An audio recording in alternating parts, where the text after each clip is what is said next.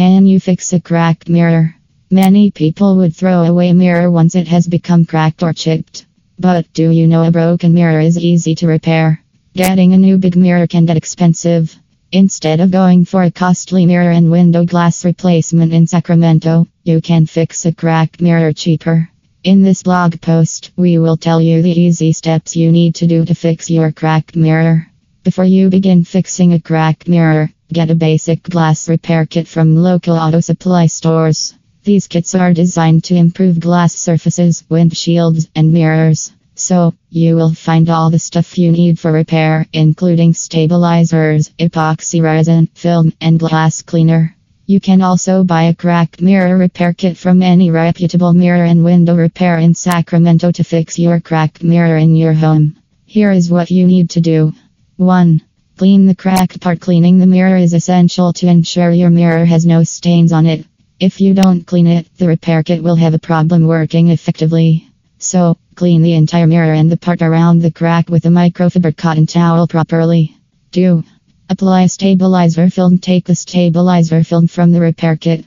Remove the adhesive back of the stabilizer film and then put it over the crack. Make sure you have peeled off the adhesive back properly for correct application.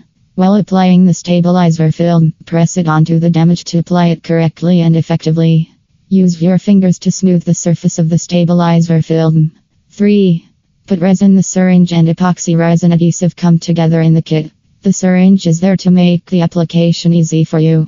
Take the needle and fill it with resin. Now, insert the syringe's tip through the stabilizer and propel it into the crack areas in the mirror. Press the stabilizer film to let the resin set into the cracks properly. Give it time to let it set. It needs to dry up properly. Wait for at least 45 minutes before you peel off the stabilizer film. 4. Remove the stabilizer film. Before peeling off the stabilizer film, make sure the resin has dried.